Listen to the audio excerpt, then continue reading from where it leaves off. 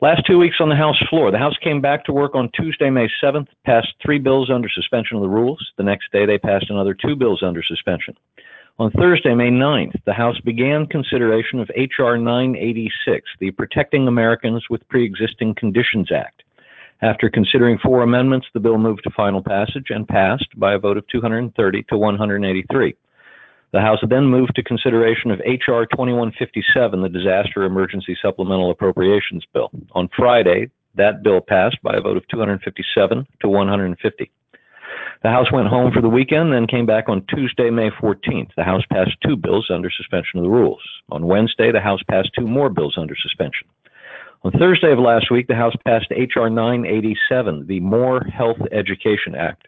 And on Friday, the House considered and passed H.R. 5, the so-called Equality Act, by a vote of 236 to 173, and then they were done. This week on the House floor, they'll return Monday with the first vote set for 6:30 p.m. At that time, the House is scheduled to consider 7 bills under suspension. On Tuesday, the House will consider another 9 bills under suspension. On Wednesday and Thursday, the House will consider H.R. 1500, the Consumers First Act, and H.R. 1994, the Setting Every Community Up for Retirement Enhancement Act of 2019. That's the Secure Act, by the way. And then they'll be done. Last 2 weeks on the Senate floor. Over the last 2 weeks, the Senate has been hard at work on confirmations. Rather than take you through it day by day, I'll save us all some time by telling you who the Senate confirmed to what position in that 2-week stretch. Joseph Bianco, U.S. Circuit Judge for the Second Circuit Court of Appeals. Kimberly Reed, President of the Export-Import Bank. Spencer Bacchus, Member of the Board of Directors, Export-Import Bank. Judith Del Zoppo Pryor, Member of the Board of Directors, Export-Import Bank. Janet Dillon, Member of the Equal Opportunity Employment Commission.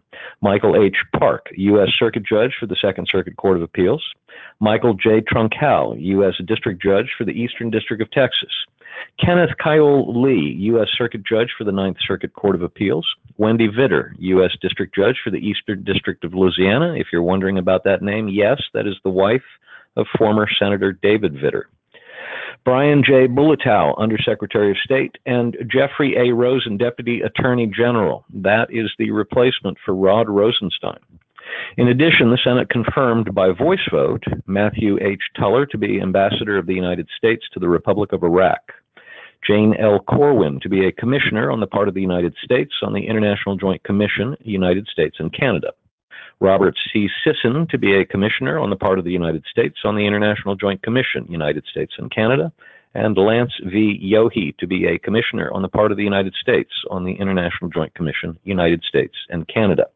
This week on the Senate floor, based on the Senate Majority Leader's cloture filings at the end of the week, I'd say the schedule for this week in the Senate will be confirmations in the following order, with the first vote of the week set for 5:30 p.m. Monday. Daniel P. Collins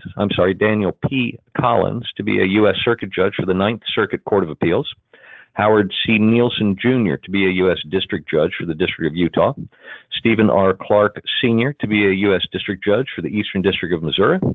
Carl J. Nichols to be a U.S. District Judge for the District of Columbia, and Kenneth D. Bell to be a U.S. District Judge for the Western District of North Carolina. To border security and immigration, on Thursday of last week, after months of planning and weeks of briefing of allies, President Trump released a new proposal to enhance border security and reform our nation's immigration regime. The effort was led inside the White House by Trump's son-in-law, Jared Kushner, assisted by Stephen Miller, and it focuses on trying to bring together Republicans around things they can all support. Consequently, it doesn't say anything about DACA or family reunification, which means, as far as the mainstream media and the Democrats are concerned, that this is not a serious proposal. Described by the president as a, quote, pro-American, pro-immigrant, and pro-worker approach, end quote, the proposal says the president's goals for a modern immigration system are to fully secure the border, to protect American wages, to attract and retain the best and brightest talent, to prioritize immediate families, to strengthen our workforce, and to preserve humanitarian values. The proposal is broken into 2 segments, border security and immigration reform, and begins by declaring, quote, full border security is the bedrock of a functioning immigration system, and it must come first, end quote. As to the importance of border security, it properly recognizes that after decades of failing to secure the border and the concomitant loss of public trust, you cannot begin to attempt to reform immigration without first securing the border. The proposal includes a, quote, self-sustaining and renewable border security fund. It will continue to add to the 400 plus miles of border wall underway in strategic locations, and it will enable public donations for the wall.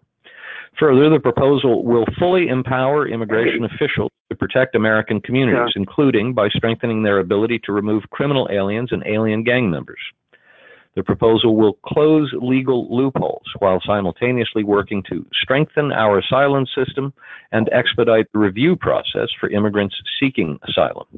Moreover, the proposal will change the law to stop the flood of child smuggling, rapidly reunite unaccompanied children with their families back home. Finally, the proposal will include structural changes to immigration agencies that will improve coordination and enforcement to combat long-standing problems such as visa overstays, and will ensure that all employees are legally authorized to work. The second part of the proposal focuses on reforming our immigration regime, moving it from a family-based system to a merit-based system that protects American workers. Under the current system, 66% of the immigrants who are admitted legally come in based on family relationships. 21% come in through humanitarian visas or through the visa lottery, and just 12% through employment or skills-based visas. The new system would institute the Build America visa, which will select immigrants based on a point system and features 3 high-skill categories: extraordinary talent, professional and specialized vocations, and exceptional academic track records. And under the new proposal, those numbers I just gave you would be reversed. 57% would be allocated to employment and skill, 33% to family, and 10% humanitarian. But, and this is a big but, the level of legal immigration under the new proposal would be the same as it is now, but with a different emphasis on different categories of immigrants. So some of President Trump's supporters who want lower immigration levels are not happy with this proposal. I cannot tell you a bill number because this has not been introduced as legislation yet, and I honestly do not know when or even if it will be.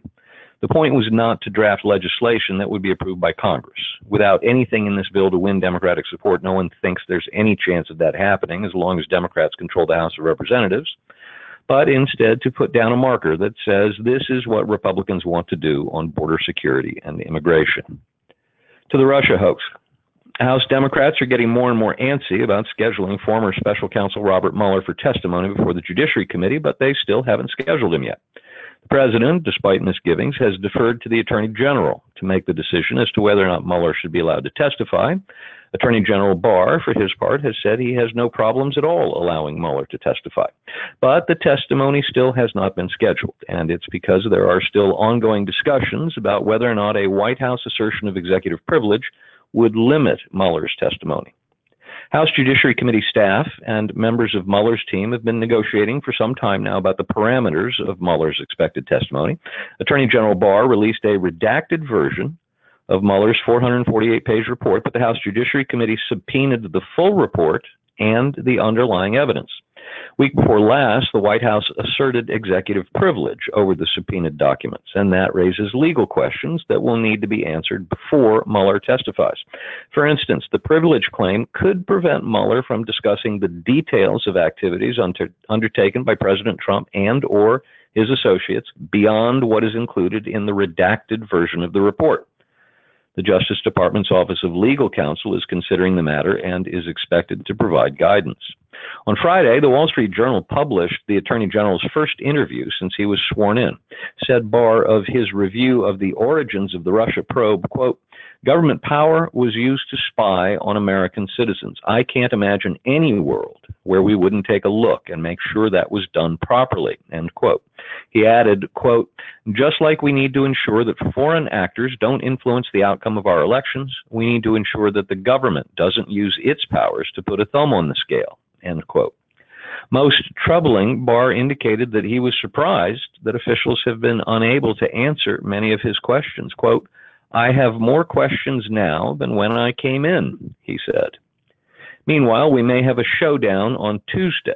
That's the day House Judiciary Committee Democrats have invited former White House counsel Don McGahn to testify. The White House counsel's office views McGahn differently from Mueller. They're using executive privilege to prevent his testimony and document production.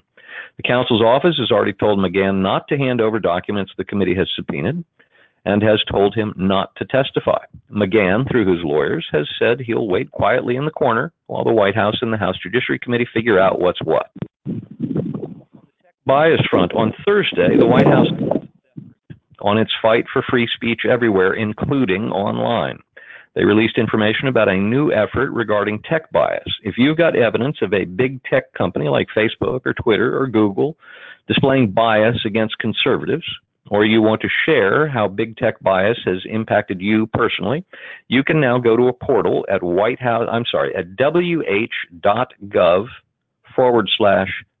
bias to enter the information and share that case of bias with the White House. That's wh.gov/tech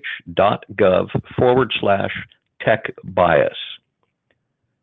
On the trade front, a week ago Friday, President Trump raised tariffs on $200 billion worth of Chinese goods from 10% to 25%. The Chinese government responded by raising tariffs on $60 billion worth of American products.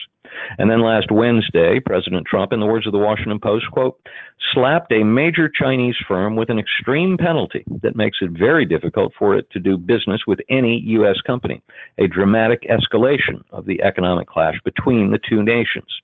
The Commerce Department's Bureau of Industry and Security said it was adding Huawei Technologies Company Limited to its entity list, known to some as the death penalty. This listing makes it virtually impossible for companies to survive once U.S. firms are discouraged from doing business with them. The Commerce Department said it had reached this decision because Huawei, quote, is engaged in activities that are contrary to U.S. national security or foreign policy interests, end quote. For instance, the Department of Justice has accused Huawei of violating international sanctions against Iran. Stay tuned. On the Trump tax return front, on Friday, as expected, the Treasury Department told the House Ways and Means Committee to go take a long walk off a short pier, rejecting Chairman Richard Neal's request for 6 years' worth of President Trump's tax returns. Unlike his counterpart on the House Judiciary Committee, though, Chairman Neal appears uninterested in a committee and later House vote to hold Treasury Secretary Mnuchin in contempt of Congress. Instead, he plans to go straight to court in an attempt to enforce his subpoena. And that's our Washington Report for this week.